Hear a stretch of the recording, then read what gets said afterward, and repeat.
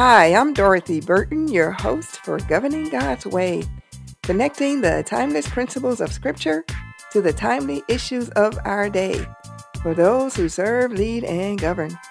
King Solomon, the wisest public servant leader to have ever lived, left us with this truth. There is nothing new under the sun, and what has been will be.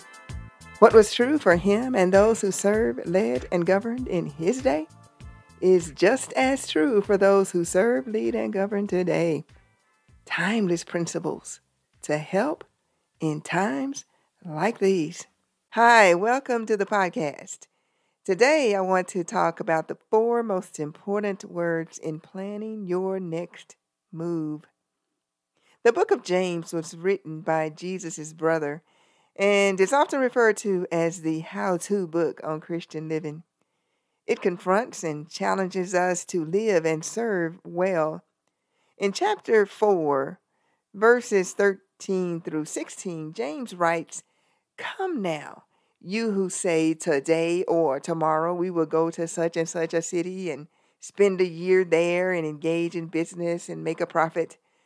Yet you do not know what your life will be like tomorrow. You are just a vapor that appears for a little while and then vanishes away. Instead, you ought to say, if the Lord wills, we will live and also do this or that. But as it is, you boast in your arrogance. All such boasting is evil." I can shamefully count the number of times I have done just the above, only to have my life go south when I had set my course due north.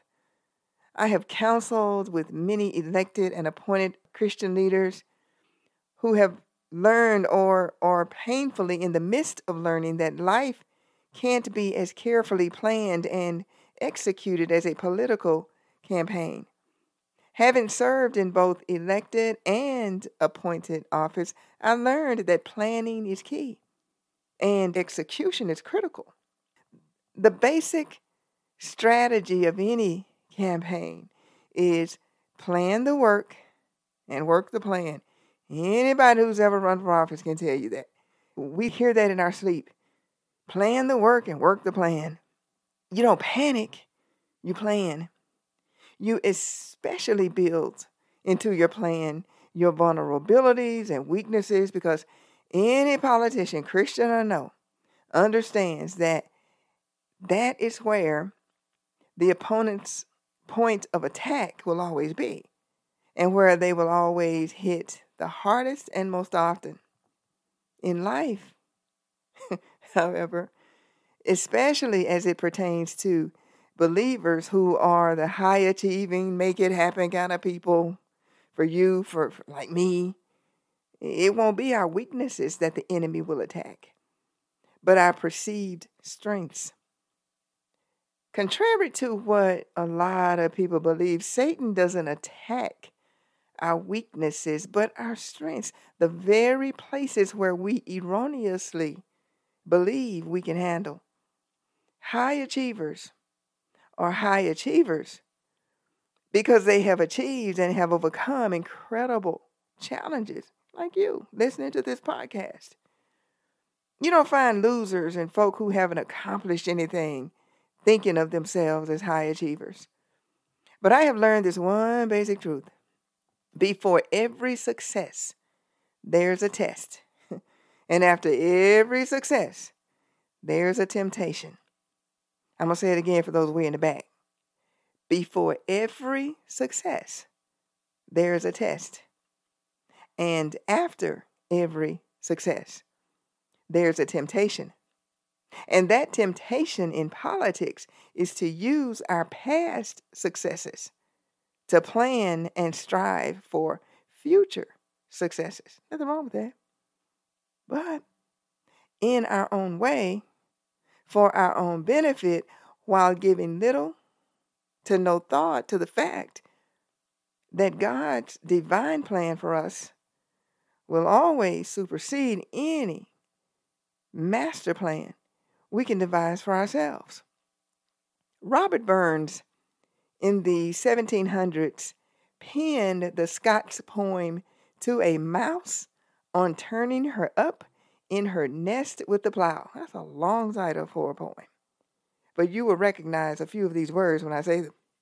It is a delightful poem about a field mouse who had built a comfortable nest for her mice in a field, only to have the farmer who owned the field to plow it up for his greater use. The English translation reads like this: "But, little mouse, you are not alone. Improving foresight may be vain. The best laid schemes of mice and men go often awry, and leave us nothing but grief and pain for promised joy."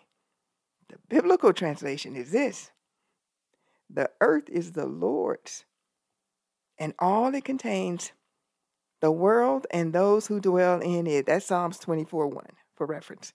Meaning, like the farmer in Burns's poem, God's field is the entire world. And regardless of the, quote, nesting plans we have made, he can come along and plow up his field anytime he gets ready for his greater plan. Plan, yes. But don't be like so many politicians in their speeches and on TV today, bragging about what they are going to do, what races they will run in 2022 or 2024. God laughs at them. God is not obligated to fulfill our plans, but his plans. God honors those who honor him, and in serving and leading and governing so that it will go well with you.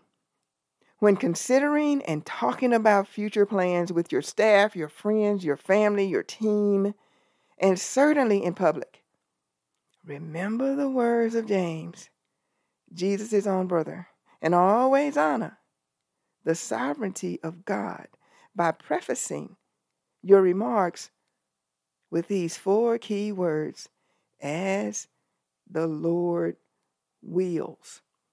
Honor God, and he will establish your plans. And this is governing God's way. Thank you for listening. Please help us help others who serve, lead, and govern by sharing this podcast and by taking a quick moment to give us a great rating. We like 5 stars. If this episode was a blessing to you. Good governance begins with self-governance because God always begins from within.